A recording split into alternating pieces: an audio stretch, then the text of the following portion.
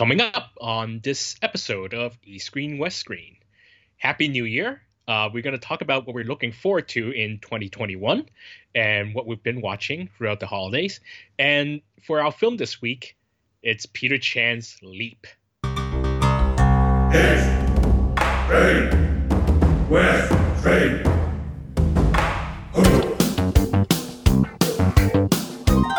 This is East Screen, West Screen with Paul and Kevin, where if films were food, they'd be full of it.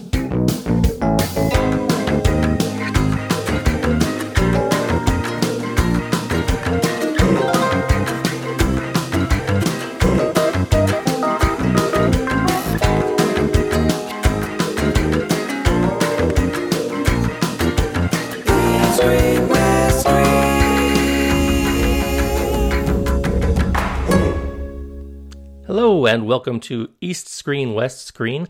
This is the show where we talk about film from Hong Kong to Hollywood and some other stuff in between.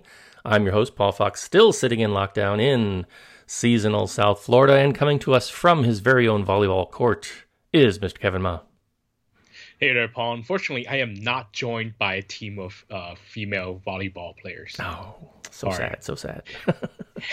Happy New Year, sir. How are you? You would have to social distance anyway, so I guess it's still all good. No, they'll be in my bubble. It's okay. The volleyball bubble, sure. Right? That's right. Volleyball player, female volleyball player bubble. That's what I would create. Anyway. Yeah, so it's a new year. How are you doing, sir? We haven't spoken since the end of December, but we are here in 2021, and it's a new year with a new administration in the United States. We had some crazy things happen for a while, but things seem to be slowly smoothing out a little bit. So how are things in your neck of the woods, and how have you been? Well, I still haven't been to a theater since December 2nd. So we're still kind of in virtual, not really a lockdown, but we have a lot of social distancing measures still in effect. Supposedly more than 2 people can't gather, even though I have gathered with other people. Restaurants are closed at 6 for dine-ins. So it's still same old, we're still kind of in this pandemic world. And I guess right if you now follow Hong Kong news at all, I mean, the big news is they actually cordoned off a few blocks down there in which district? Not Sham Shui Po, was it, or where was it? There was an I think mandatory testing order for a couple of blocks in Sham Shui Po. They blocked off a couple of blocks in Yau Ma Tei and Jordan and North Point. I think this one real estate or this one estate in North Point, and just before we started recording, they cordoned off 2 buildings in Lam Tin in this one big sort of middle class estate. Mm-hmm. So they're doing these sort of sudden raids, which I don't think is particularly different from a mandatory testing deal, but whatever. I mean, it's the Hong Kong government, what they do. So yeah, I mean, the one thing that's a bit surprising is kind of the optics on this, on how the news media has talked about it and just reported it visually. It's very reminiscent of SARS in some ways, when they had, certain particular estate buildings really just locked down and people could not come in and out, and they had to go through checkpoints and things like that. So visually, it's a bit, intimidating, I might say, but we do hope that everybody is able to do what they need to do their due diligence and stay safe. And, over here in the States, of course, they've got vaccine rollouts going on. I've had my relatives in North Carolina have had their first inoculations out of a series of 2. In Florida, things a little bit different, especially here in Palm Beach County, which has a very large senior population and nowhere near enough vaccinations. And we've been trying to get my dad his appointment, but it's a massive system that is not working very well. Go figure. In 2021, we live in a wondrous age of technology, and they've just got this kind of wonky queue system that it's basically like winning the lottery if you can get in and get yours. But hopefully he will get his, and I think the news I read as of yesterday from Dr. Fauci was saying that, they expect by the end of summer that they'll have vaccines ready for kids as well. So we just keep holding out. Hopefully we'll get there sooner rather than later, and things will smooth themselves out. But we are not here to talk about that. We are here to talk about movies and stuff. So let's take a short little musical interlude break, and we'll come back with some news.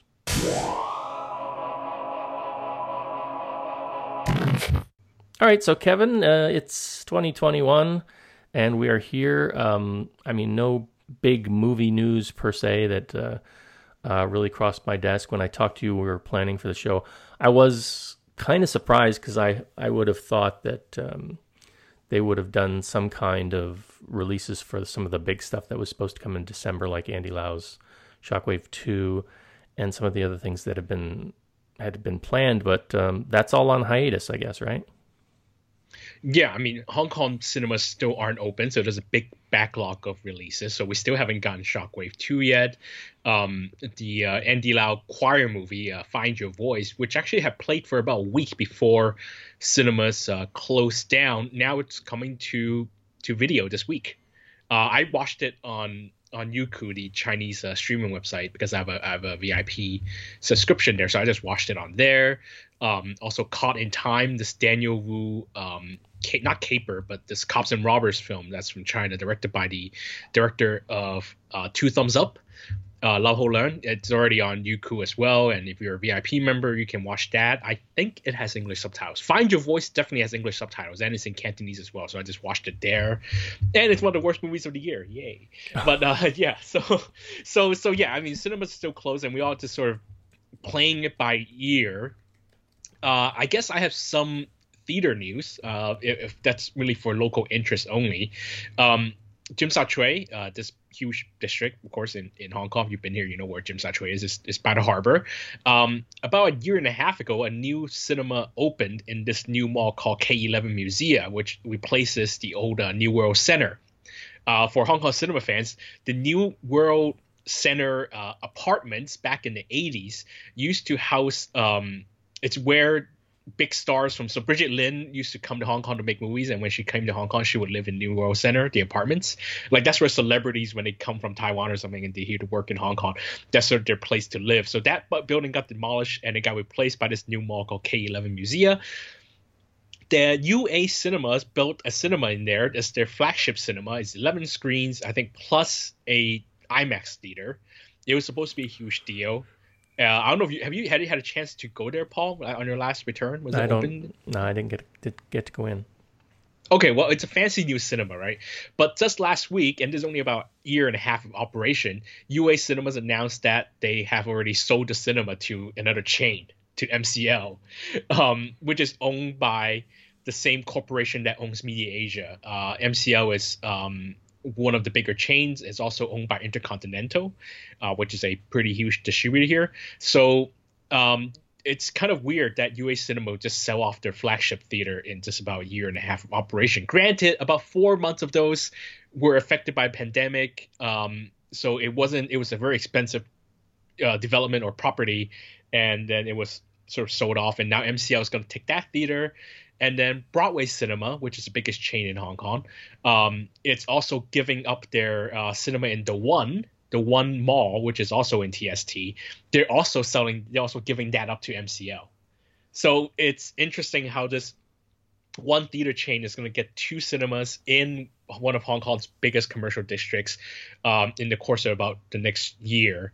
And this is during the pandemic, when the cinemas have been closed for 2 months and had no business whatsoever. The MCL is going to pour all this money to buy other cinemas. So I guess that's about the biggest 2021 Hong Kong film news so far.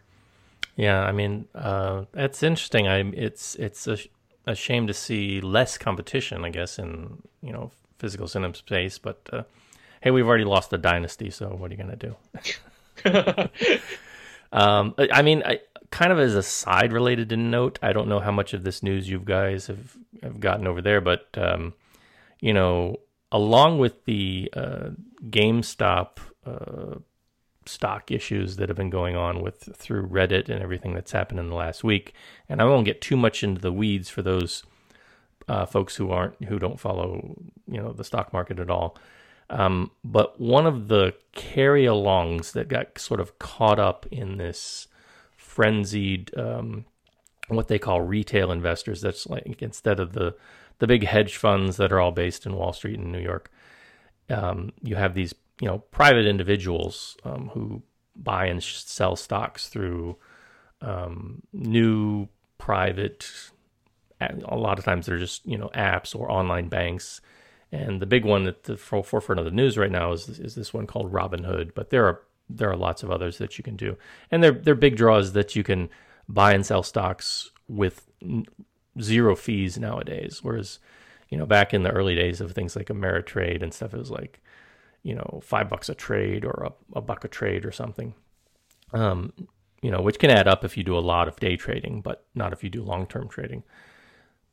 Anyway, the long and the short of it is a bunch of investors on a Reddit forum decided to get together and stick it to the man because the man, that is the Wall Street hedge funds, were short selling this company called GameStop, which is a brick and mortar company that I've been to many times over the years. It sells video games among other sort of pop culture paraphernalia.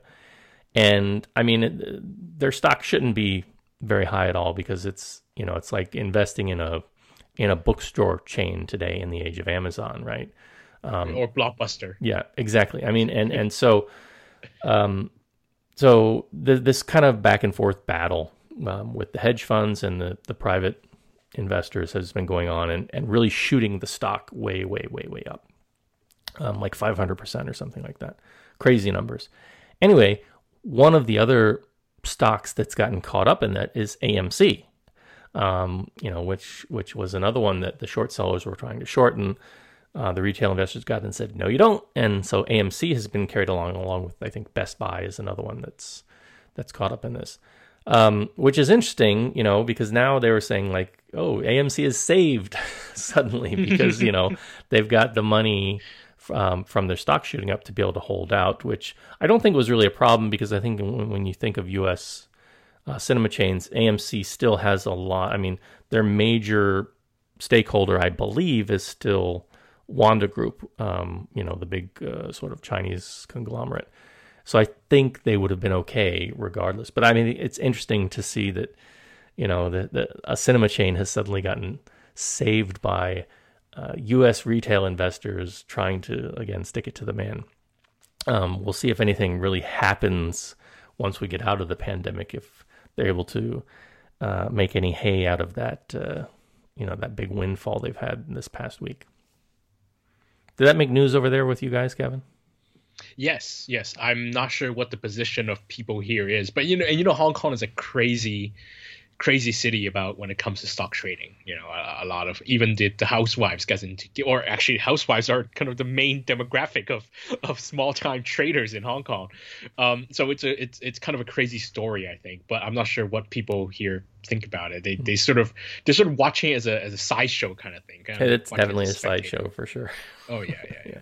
So you didn't get in on any of that GameStop? No, that is. I mean, I followed it for about a week and a half, and I checked over on the Reddit forum to look at some of the postings, but it's not a strategy that I would pursue or that I would advise people pursuing. I know a couple people who actually made some money off of that, and good for them. But it's a zero-sum game, and there are going to be winners and there are going to be losers. And at some point, when that bubble pops, just like it did back in the late 90s, somebody's going to be left holding the bag. And my luck would be I'm that guy, and I don't want to be that guy. I mean, it's to put it more into perspective again for people who don't deal with that. It's like going to a casino.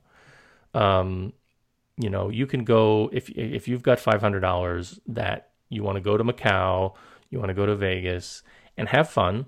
That's great, and you say to yourself, okay, I've got this money. I'm going to play some games. And if I win, great. But if I lose it all and I go home $500, less in my pocket, I'm okay with that.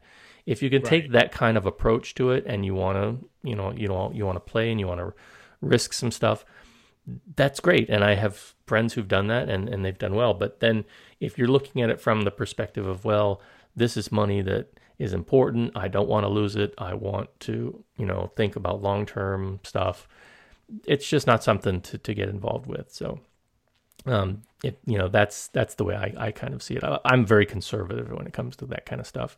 But I know people who love to day trade, and, more power to them. I wish them the best. Anyway, when did this become the stock podcast? I don't know. I'm sorry. Wait till we get into Bitcoin. Okay. Yeah. Oh my gosh. All right. So let's get back into some movies. It is 2021, but Kevin, you have not been able to get out to the cinema. I have not been able to get out to the cinema, but there's been a plethora of things to watch on, lots of different channels, lots of different streams. So, I guess we can go through a little bit of what we've been watching since the holidays. And I know that probably this is not something that I should admit to, but I got sucked into some reality TV once again with these two new shows, one being from Netflix and the other being from HBO Max. And they're very, very similar in that they are these shows that focus on basically crazy rich Asians, for lack of a better term. And they're both produced roughly around the same time, I want to say, in the 2019 period. The first one is called Bling Empire. That's Bling, like I've got some bling, B-L-I-N-G. And it follows about half a dozen individuals who reside on the West Coast and who are among the wealthiest Asian Americans, basically in the United States. And at least those who are very conspicuous about their wealth. I saw some people commenting that, the people who are truly, truly wealthy, they don't show it, they hide it. So that we may never know who those people are. But these people, they really flaunt their wealth. They wear their wealth. They, they rent out entire museums for birthday parties, this kind of thing. So these are the people they follow on Bling Empire. And some interesting personalities, to be sure. There's one individual named Kane who comes from Singapore, and his parents were wealthy through various enterprises over there, but he also was able to find some success. And then I guess the sort of the center of of this whole group is this model named Kevin, who is played down as not being wealthy, but if you dig below the surface on any of these reality shows, you get more details. Even though they kind of play him as sort of the audience lens, the audience filter that you're supposed to associate with in this crazy rich world, he in fact he has some money too, so he's doing better than most of us. And yeah, it's again kind of building on that whole idea of sort of the crazy rich Asians and the fallout from the novels and the film. And it's very American, I would say. As somebody who's watched, Terrace House and Singapore Social, one of my comments was that this show makes the people who are wealthy on Singapore Social look like they're actually on Terrace House. It goes to those extremes. There are fights, there are arguments, there's language at times. And if you're somebody who's involved in the West Coast, you probably know who some of these people are. I think there's one personality called Kim Lee. She bounces around Asia. She's a pretty famous DJ. So, some people may know of who she is, if not some of the other members on this show. The other show is called The House of Ho, which follows the Ho family in Texas. And they're a very interesting family who are Vietnamese Americans for the most part. And the sort of the senior patriarch of the family emigrated from Vietnam early on, brought his wife, and then was able to basically build himself up from nothing through real estate and banking ventures and get considerable wealth. And now he has a generation of 3 kids, and they have kids. And so it kind of follows them around. I kind of like that show a little bit better because the displays of wealth are not as not quite as ostentatious as they are on Bling Empire, and it's a little bit more family centered at times. More than anything else, it's more about sort of the dynamics of the family, and they do get a little bit into sort of the cultural side of it. I think, in both shows there's a Chinese New Year episode. So like I said, I think they were kind of, filming these in parallel. So, and they're both very short. I think, they're around, 6 to 9 episodes. I think House of Ho is only like 7 episodes, and Bling Empire might be 9 episodes. So they're pretty easy to marathon if that's the kind of thing. But again,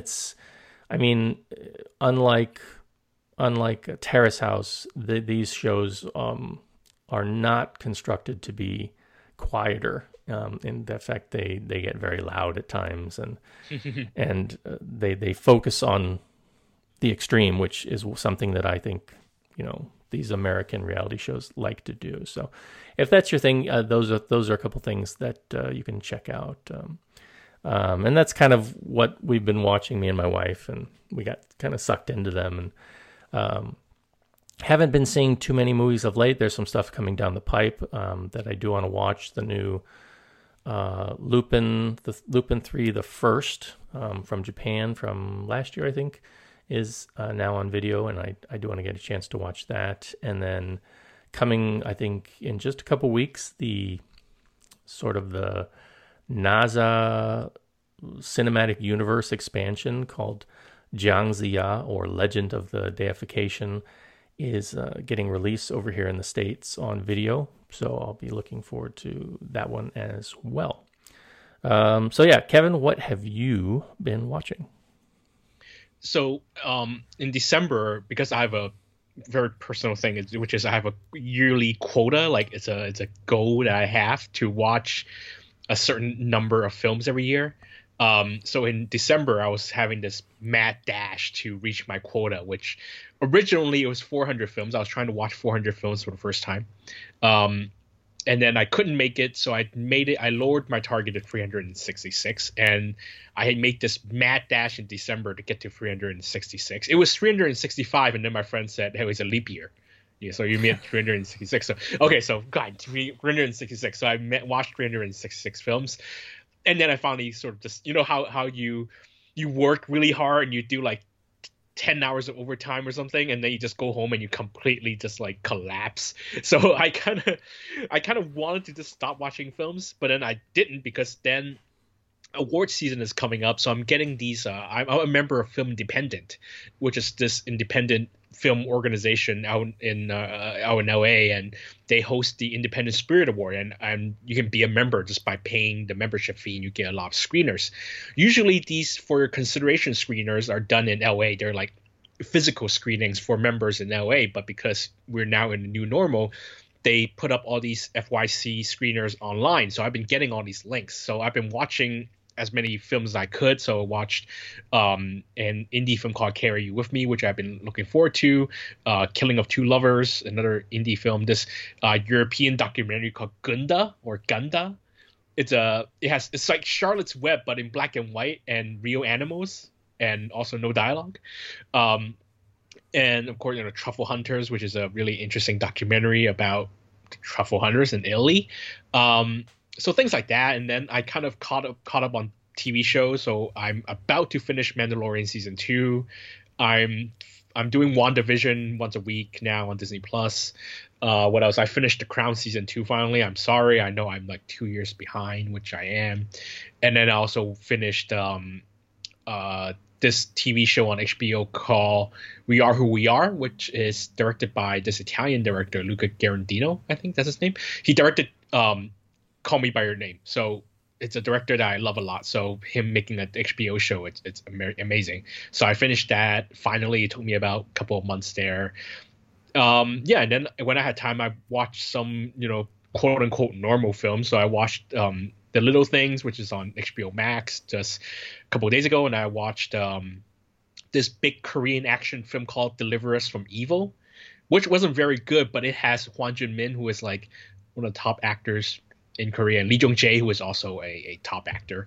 It's this big action film that's mostly set in Thailand, so they kind of facing off in Thailand. Unfortunately, wasn't that good. So it's kind of mixing movies and TV, and of course I'm trying to finish Steve McQueen's Small Axe on Amazon. I watched 3 of the 5 films or episodes already, and it's great, amazing, especially Mangrove and Lovers Rock. So if you guys haven't watched it, you guys should definitely catch it. I just mentioned I watched Find Your Voice, the Andy Lau film. That is probably the worst movie I will see this year. I don't know how I'm not sure if anything can top that in terms of really badness, quote unquote badness. And I apologize because I just before we recorded a day or two ago, I just finished doing the new Andy Lau film, Endgame, which is coming out on Chinese New Year, and he's a producer on that, just like he's a producer on Find Your Voice. So I'm hoping that he doesn't listen to East Screen West Screen, Andy. I don't think you do too much. Yeah, I mean, sorry, Andy, but you're terrible. So I've been catching up both, but I do want to recommend this film that it hasn't come out, but it's set to come out in the summer. But I watched it for the Independent Spirit Award consideration. It's a film called 9 Days. It's a directorial debut of a Brazilian-born Japanese director named Edson Oda. He's a commercial director, so he's made a bunch of commercials. He won awards making commercials, and this is his directorial debut. I'm not saying it's inspired, but it's very reminiscent of Hirokazu Koreeda's Afterlife, whereas that film is about people who die and get to be in this space for 7 days to sort of relive their memories from life. 9 Days is about this fantasy realm where people... So if there's a man who lives in a cabin and he sort of decides what souls get to move on to life on Earth. So he interviews these 4 or 5 people, and he gives them these rhetorical questions, and he asks them how they would live these scenarios out. And the best person, or there's one candidate left, and that soul gets to move on to life on Earth. It's a very simple film. It's pretty much mostly shot, I think, in this one sort of, I think it's on in the whatchamacallit, the Salt Lakes or the Salt Flats in Utah, I think, and this set that was built of the cabin.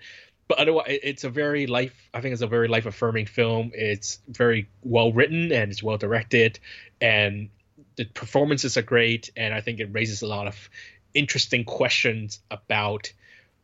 It makes you kind of realize that how lucky we are to be on this earth. And I think it's a really great film. It is nominated for a couple of Independent Spirit Awards, and the film has been delayed a couple of times because of the pandemic. So now it's set for release in the summer. So I think that's the best film I've watched so far this year.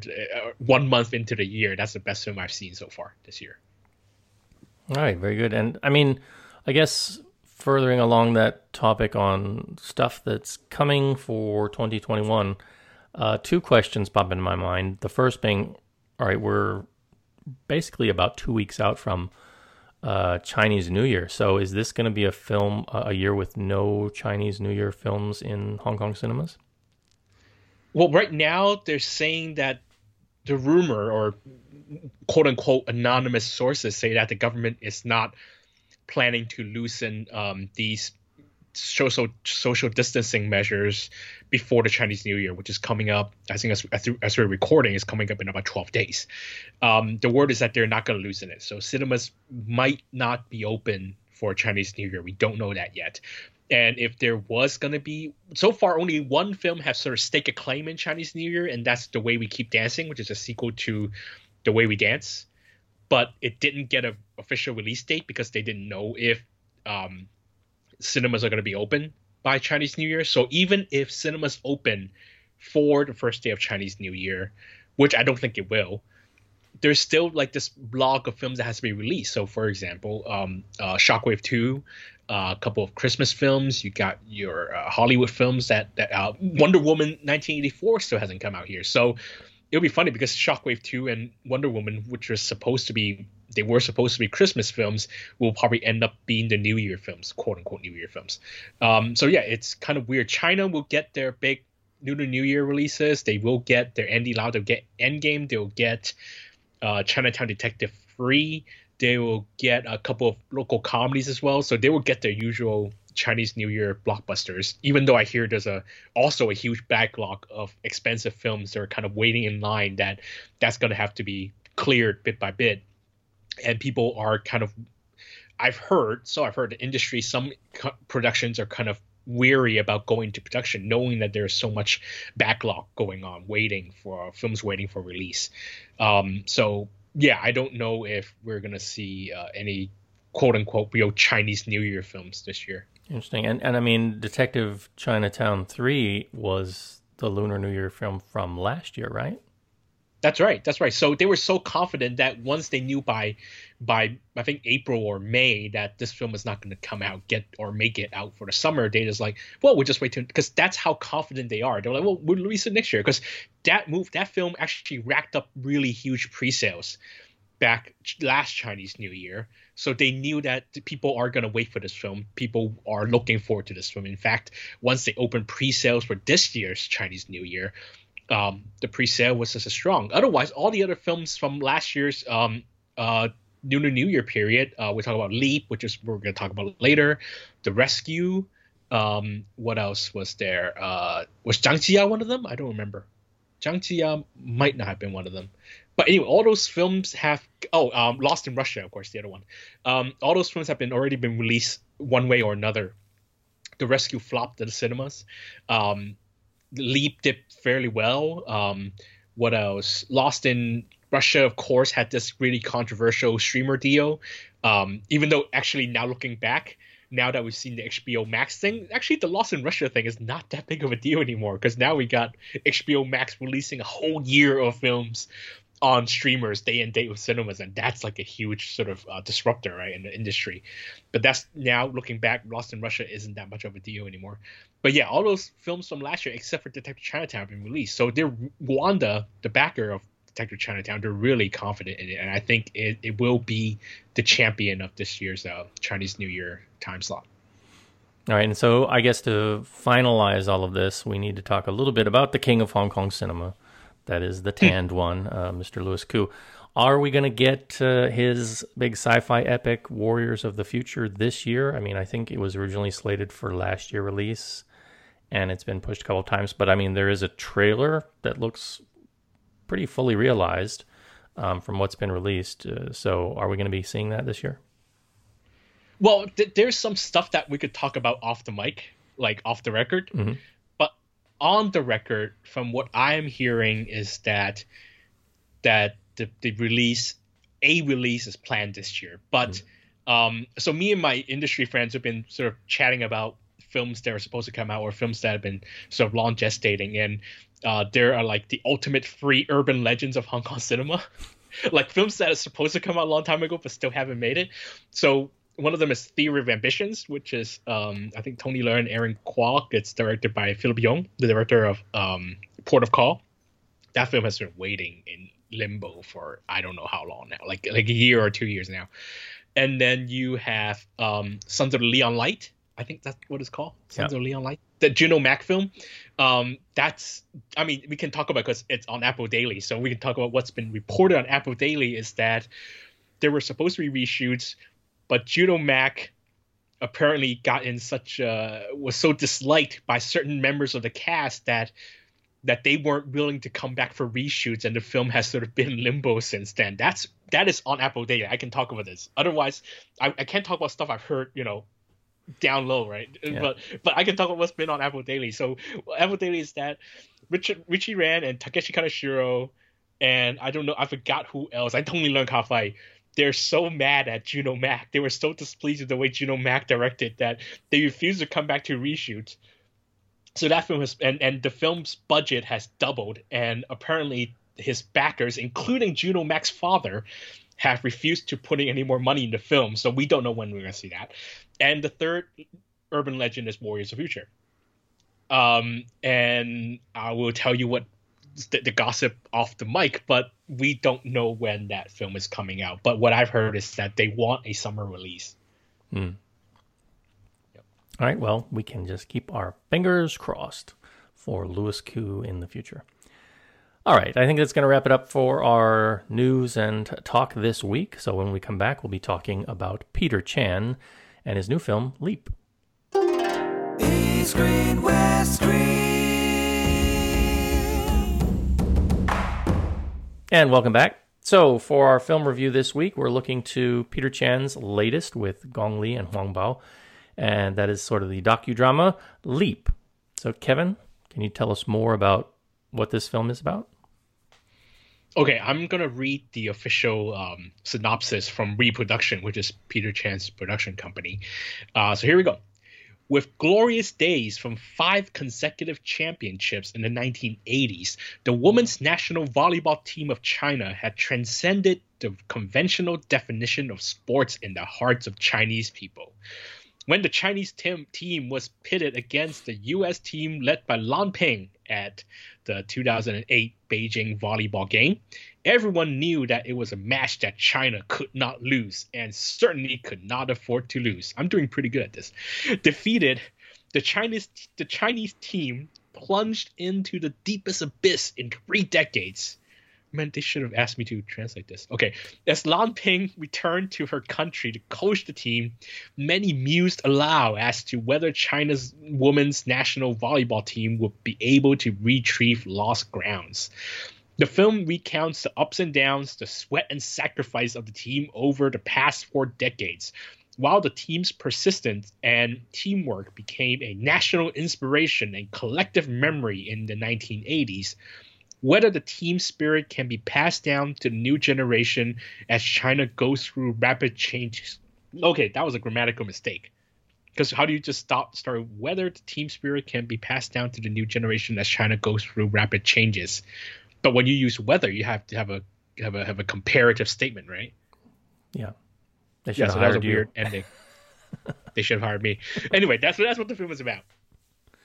Paul, I'm going to let you go through it because I have a lot to say about this film, but I'm going to let you go for it first. Okay, so, I mean, I'm not a sports guy. I'm not a sports movie guy. I've seen a couple, sports movies over the years. And for me, a lot of them end up kind of playing out the same. It's sort of the Bad News Bears scenario or the Mighty Ducks scenario, which is getting a sequel on Disney Plus for those who haven't seen the trailer. It's the underdog team that has to fight and overcome, their personal problems and then find victory in the end, right? And I mean, is that this film? Kind of, sort of, except of course the focus here is you have a key figure from the history of various competitions who's kind of the central keystone of the story here. And so I think that kind of makes it interesting. I'll get a little bit more into the discussion on that. So this is a long film, first of all. I think it clocks in at like 2 hours and 14 minutes, at least on the international release here. And so what you have is you have a film that is being told for about an hour following a couple of actors, and then times change, and then it jumps to some other actors for the next hour. And in between that, there's a lot of volleyballing going on. There's various historical matches going on. That the first hour is very much dedicated to sort of old school training and the old grumpy, angry trainer kind of story. I mean, you will have seen this story if you've watched sports films before. If you've seen, for example, something like, say, Sammo Hung's Painted Faces, right? The old extreme teacher who actually deep down loves everybody, but he doesn't want to show it, kind of thing, because he wants them all to be their best, and he's going to push them to be their best, and he's going to make them cry. That kind of thing is here for the first hour. And we do get introduced to the character of Lan Ping, who's sort of the central focus here. She starts out being played by a different actress, as she's again, I'm not a sports guy. I don't really understand the positions she's playing. I guess she's a spiker for the team. And, she's training, and she's developing a relationship with this sort of coaching assistant who's the only other male really that's in focus during this period, aside from the coach. And I think the coach whose name, by the way, you never find out for reasons I will reveal later. Yeah. I think the coach was, what's his name? Wu Gang, right? Was but you know, also his name is also not in the film. But the actor is Wu Gang, and I think he was really, really great in the role. Even though, again, he's kind of still tapping into this very traditional sort of patriarchal, break them down coaching mentality, which I think serves as a nice juxtaposition when Lan Ping sort of emerges into the Gong Li character, who later becomes this coach. Now, for those of you out there who don't really follow sports, you probably still may have heard of Lan Ping. I know that I had heard of her because it was famous in 2008 Beijing Olympics because she had immigrated to the United States. She had gone there to study, and she had been asked to coach the U.S. women's volleyball team in the 2008 Olympics. So here you have this volleyball star, this celebrity from this period in the 80s in China, who's left China, gone to the United States. She has taken up coaching duties for the team to return to China. That is already a very, very interesting story right there, because you have this dynamic about returning to the country, but you are against the country. They get into it a little bit, but really not enough for my taste. I think there was a lot more meat just on that alone. And the assistant coach that Kevin says you don't learn their name is played in this later period by Huang Bo. And so you have Huang Bo and Gong Li, these two really heavy hitters for Chinese cinema, getting some screen time together, but really not enough. I really wanted so much more of them together and their relationship. And I mean, maybe what we're getting is based on true history, documented history, but maybe what we're getting is just, some dramatic moments that have been scripted out. It's hard to say, but I really like them on screen together. I wanted to see more of that. And in between it all, I mean, you get a lot of really good volleyballing. I mean, doing a sports movie is something that is hard for me to fathom, especially when you're doing a sports movie that's based on actual sports events that have already happened, that you can kind of go back and you can see, well, this was the game that they're recreating here. And the more amazing thing, I think, for this film, especially in this latter half, is that after Lan Ping leaves the U.S. team and then comes back to coach for China again to try and rebuild their team, she, has the challenge of taking a team that's now been losing for a long, long time and rebuilding it. And then she gets this new team, and the girls who are on that team are the actual team, as I understand it. So these are not actresses, but they're playing themselves, and they're doing a really, really good job, I think. So you have that kind of going on in this film as well. And again, this is all in the sort of second hour. And there's a little bit of flashback in that second hour, but a lot of it is still focusing on the games that come as this team rebuilds itself post-2008. And they make a couple interesting choices in the games that they choose to focus on. So they make, of course, a lot of hay about the 2008 game between the U.S. team and the China team, where Gong Li is basically facing off against her friend, played by Huang Bo.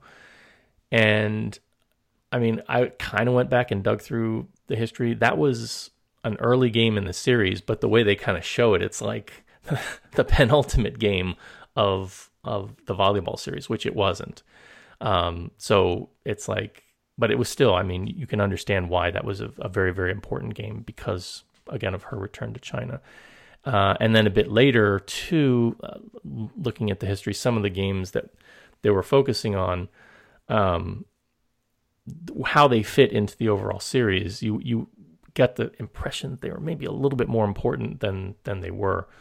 But again, you're dealing with events that actually happened and points and scores that actually happened, and I didn't want to get too deep into the weeds of any of that. But I was very, very impressed overall, again, with the two leads, with the girls playing themselves for the most part, and kind of, having to be actresses as well as athletes. I think they did a very good job. And I was entertained, but I was also asking myself, what did I just watch? I mean, I really felt there was a lot more meat there to be delved into, especially with the Lan Ping character. And I'm not sure I got enough of that. So I would say if you're a sports lover, it's definitely a movie you want to see. If you're somebody who's not that into sports, you may feel it's kind of overly long, but if you're somebody who likes the leads, watch it for them. And I think the recreations were really, really well done. So Kevin, take us through your thoughts. So this is China's representative at the Academy Awards, and I think it's not a bad choice. I mean, Peter Chan, he's a veteran director. He knows how to direct a film. He knows how to make a film look good. So on a technical level, this movie is it's superb. Okay, but so everyone who has worked with Peter Chan, you know that Peter Chan is a very uncompromising filmmaker. It's a very demanding filmmaker. Let's not use the word uncompromising, because this film is a product of compromise. If you sort of look closely, no one in the first half of the film, which covers the 1970s when it was kind of the shining days of the Chinese women's volleyball team, that no character except for Lan Ping has any name. You know why? Because this film had to go through censorship, not just through the government censorship body, but also through the sports authority, because that's how things work in China. You deal with any sort of real organization, you also have to send the film to them for approval. So if you talk about the cops, you have to send it to the Ministry of Police. You want to do education, so Better Days also sent through the Ministry of Education. You want to do sports, you have to send this film through the Sports Authority, which is not, I know, Sports Authority is a store in America, but it's a general term. So apparently the film was sent to the Ministry of Sports, or whatever you call that in China. By the way, Huan Bo's character is a real person named Chen Zhonghe, who was the coach for the Chinese team during the 2008 Olympics. But the problem is, when the film was sent to the Ministry of Sports for approval, or Sports Authority for approval, Chen Zhonghe did not like the way he was portrayed, and apparently wrote a complaint to the authorities and demanded that his name be removed from the film. So that is why Huan Bo managed to live through a 136-minute film without a single name. And also, they also got the right for the Olympic gold team from the 2016 Rio Olympics. So only those players have names, but not the team that Lan Ping actually played with. None of the girls have names, if you notice. And it feels like the entire film has been redubbed. At least that whole section has been redubbed, because they had to remove all mentions of anyone who is not named Lan Ping. So it's really weird, because Leap is such a product of compromise by a director who is known for being demanding and uncompromising, at least to people that he pays. But he's also a very shrewd businessman, so he can't just let the film go unreleased. So just the road to getting this film released, if you look at the Chinese name, film's original Chinese name was actually Chinese Women's Volleyball, 中国女排. And then they had to change the name, because apparently they could not even get the right to that team name. So they had to change it to another name. But then under that new official name, they also have to add in the word original name, Chinese Female Volleyball Team, which is extremely weird, but that's what they've done. And it was apparently it was pretty much down to the wire to get that film done and re-edited and, and all that stuff. So it's a film of compromise, and it is such a compromised product that it just really distracted me the whole way. I was like, well, what are these people's names? Why doesn't Huan Bo have a name? Why don't these team sponsors? And at one point, Lan Ping, now played by Gong Li, goes and sees these sponsors, and apparently none of the sponsors also don't have names. and it's this really weird censorship thing that happens in China. The use of people's names, and you can't even make up fake names of people in official positions or something. I don't understand how that works. But again, it's just this film is such a compromised product that I can't watch it without bias or just take it because the compromises are everywhere. You have most characters who don't give permissions. You can't have their names in there. So it's almost like watching, I don't know what's the comparison. It's like watching this crime show where all the identities of the real people have been made confidential and redacted. It's like reading a released CIA report from the 1970s or something where they redacted all the confidential information, and then you get this incomplete thing. By the way, Lam Ping, the 1970s version of Lam Ping, the young Lam Ping, is actually played by Lam Ping's daughter. So this is her first film, and now she plays her mom's, and she does a pretty good job in the film. Of course, Gong Li is great. Huang Bo is great. It's just that you don't know what his name is. It's weird. So I can't really watch this film without thinking about all these compromises, and I can't judge this film without thinking these compromises. And of course, the compromises are not Peter Chan's fault. I believe that if Peter Chan got to make the film or release the film that he had made originally, I'm sure I would have rated it much better, and I think the film would have benefited from that. But unfortunately, Peter Chan is working in this system, and he is forced to compromise to the system. And again, it just sort of confuses me how Peter Chan prefers working in China, because he came back from Hollywood and he complains that Hollywood, it's a system where filmmakers get suffocated, and then he makes this. So it's very weird for him, because I remember he came to my film school, and complained about the Hollywood system being this one where filmmakers are also suffocated. It's just that, China. So for him, China is not that much different, because he got suffocated in Hollywood. So it's okay for him to get suffocated in China. That's kind of what he implied. Also, and this is not really, I don't want to go into spoiler territory, but it's not really a spoiler. So anyway, towards the end, Lam Ping makes this point. She tells her team that, I don't want you guys to think about winning for the nation. It's too much, because back when I was young, I had the entire nation on my back. We carried the entire nation's expectations on our back, and it was terrible for us. So I don't want you guys to carry that. I just want you guys to have fun playing volleyball. And then what happens at the end of the film? They win gold at the 2016 Olympics, and it has this big thing where the Chinese flag is raised and the big national anthem is played, and it's this big victory for the Chinese people. So it's just weird how Peter Chan and his writer Zhang Ji, who also wrote Dearest, his previous film, they make this point about, Lam Ping just wants these players to enjoy themselves, to enjoy playing the game and not worry about national pride. And then the entire film is hinged on national pride at the very end. And most of the film is about national pride. So I feel like its own position is quite contradictory throughout the film. Of course, you can say that, it's the authorities that probably made him do that thing at the end. But then again, how can I just judge the film as a Peter Chan film rather than a film that the sports ministry wants us to see? Because that's pretty much what we got. It's a film that the sports ministry wants us to see, not Peter Chan necessarily.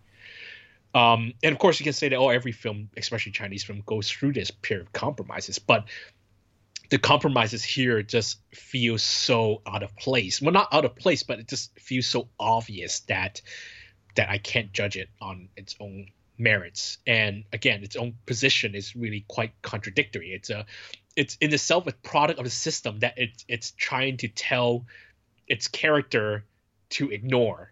And yet it goes back to being a product of that system. And it's so obvious it's a product of that system. And that it's so obvious that it's been filtered through that system. So for me, it's kind of hard to ignore that its own contradictions and its own compromises. So I have very complicated feelings about Leap. Is it a proper choice to represent China at the Oscars? I don't think it's the best. Personally, I think Wan Hu's 800, even though it also makes certain compromises, I think it's a much stronger film. I think its scope, its vision, and what it was able to get away with, it's much better than Leap. But Leap is, again, a very respectable film. It does its job. I think it certainly makes the women's volleyball team look good, which, they are pretty good, apparently. But for me, it's more of a study about the censorship system of China and how complicated this whole system is and how much compromises a film does have to go through before it ends up being presented in front of audiences. I think it's a better case study for that than an actual film. So let's do a little bit of a prediction here. If this film were to win the Oscar, not saying that it would, but if it were, how likely would it be then that it would get, some of these restrictions maybe removed, or in China, do you think that there would be a chance of a new director's cut or something like that, or do you think that this is just how it's going to stand for all time? This is how it's going to stand for all time, unless they suddenly paid Chen Zhonghe a ton of money and then, okay, you can put my name in there. But apparently Chen Zhonghe was quite offended by the way he was portrayed in the film. so unless like Huang Bo, I'm better looking than Huang Bo.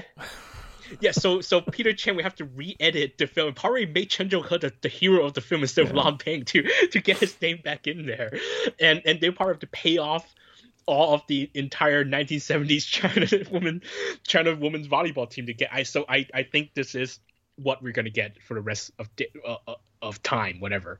And unfortunately, that's what it is. It is what it is, and it is what you have to go through to make a film in China.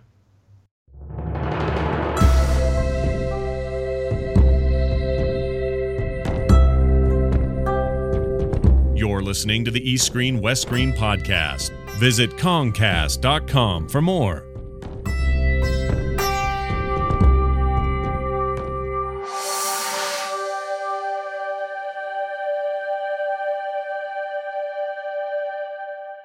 You have been listening to the East Screen West Screen podcast. Our theme music was composed by Rob Jabor of Schnauzer Radio Orchestra. Research has come from a variety of sources, but primarily lovehkfilm.com and the Hong Kong Movie Database. And we get a tremendous amount of moral support from listeners like you. If you would like to be part of the show, you can get in touch with us via the website at kongcast.com. That's KONGCAST.com. You can find us over at Twitter at Kongcast. You can email us at eastscreen@gmail.com. And you can find us on Facebook at East S West S. As always, please do follow along with Kevin in all that he does, even though he's here in lockdown. So, Kevin, where can they find out more about you? You can follow me on Twitter. I am at The Golden Rock. That's one word, The Golden Rock. I supposedly have a website. It's called Asia in Cinema. I mean, I'm not updating it much recently because I have a lot of work. But you can follow me. Asia in Cinema. That's one word, Asia in Cinema on Twitter. Of course, remember to follow us on Facebook, East S West S. What else? Should I talk about films that I have that might be coming out? Sure. As I mentioned before, the film Endgame starring Andy Lau will be coming out in China on February 12th. That's the first day of Chinese New Year. I just watched a trailer by CMC Pictures, and apparently they will try to release it overseas on February 25th. I don't know which territories. They cover Australia and US. Does Andy snap his fingers and destroy half the universe? No, he does not. No, he does not, unfortunately. And he does not have the power to open American cinemas, unfortunately, as well. But hopefully you guys will get to see Endgame somehow. I have a Chan Fat film called Salvation that's apparently now on the way to getting approved by the censors. Septet, a Hong Kong story, that's the omnibus by Johnny To and other really great veteran directors, is making its rounds in the festival circuit. I hope that you guys do get to see. I think it's playing in Rotterdam in the next couple of weeks. So if you're in the Netherlands, you can watch it because I think it's an online festival this year. Otherwise, yeah, I mean, I've got a bunch of films that I've subtitled there in the backlog. Like, I think I've done 2 Patrick Kong films that haven't been released yet, or 1. But which I know Paul is devastated by. Oh my God, we're missing Patrick Kong films. But yeah, that's about it. Yeah. So I mean, we are in the new year, and there has been new news already about the new Hong Kong International Film Festival. that they're thinking about doing sort of a hybrid festival this year. I guess at least some part of it's going to be virtual, going to be online. Do you have any news or anything about that? I'm kind of excited, even though I'm not usually a festival guy, but if I can get a chance to see some, premieres via streaming, that would be great. Well, yes, they are going to do part of it online, but I think they will probably use a very sophisticated screening system that now tracks where people are watching from and whether they're using VPNs. Because I know at least one festival in America actually had that system in place, so they know when people are watching via VPN, and they're working very hard to clamp down on those. So even I've kind of like given up on trying to watch festivals overseas with VPNs. Come on, guys, it's supposed to be an international film festival. No, international. It's right there in the title. They have very strict licensing deals with the sales agents, because these sales agents, especially now, they're quite dependent on getting these screening fees from each country. So if you just have one country take the streaming right for about 2 weeks and they sell it over the world, and they lose a lot of money. So I can understand that. But yes, it is a bit outdated with the new normal, with this new streaming reliant model. But yeah, I know that they're doing a hybrid online and physical festival, and I have written a couple of blurbs for films already, but I can't tell you which films those are. But yeah, I think there will be. I'm not sure, and I'm not sure which of those films will be online or will just be physical screenings only. But yes, the festival will go ahead this year, I think around mid-March. All right. We will keep you updated on any relevant news that comes out from that. Please do also check out our friends over at the Podcast on Fire Network, who've been really, doing some bang-up shows this past year throughout the pandemic, and they do a lot of good work, and we're very fortunate to be a part of some of that. So I guess for coming shows, we're hopefully going to have more shows this year than we had last year. I think we had less than a dozen, unfortunately, and that's all on me. But there's some stuff coming up that I definitely want to talk about. I've got a short series that I'm in discussion with Kenneth from Podcast on Fire to try and integrate over here as well. And there's, of course, stuff that's going to be coming, streaming or not. As I mentioned, the Zhang Ziya film that I do want to talk about, it'll be here in a couple weeks. There's a new Lupin film. There's lots of stuff, and I'm sure there's lots of stuff that Kevin wants to talk about too. So hopefully we'll have much good content headed your way. So until then, this is the Screen Westward podcast saying, please stay safe, get vaccinated, and we'll see you next time. Stay safe, everyone. See you next time.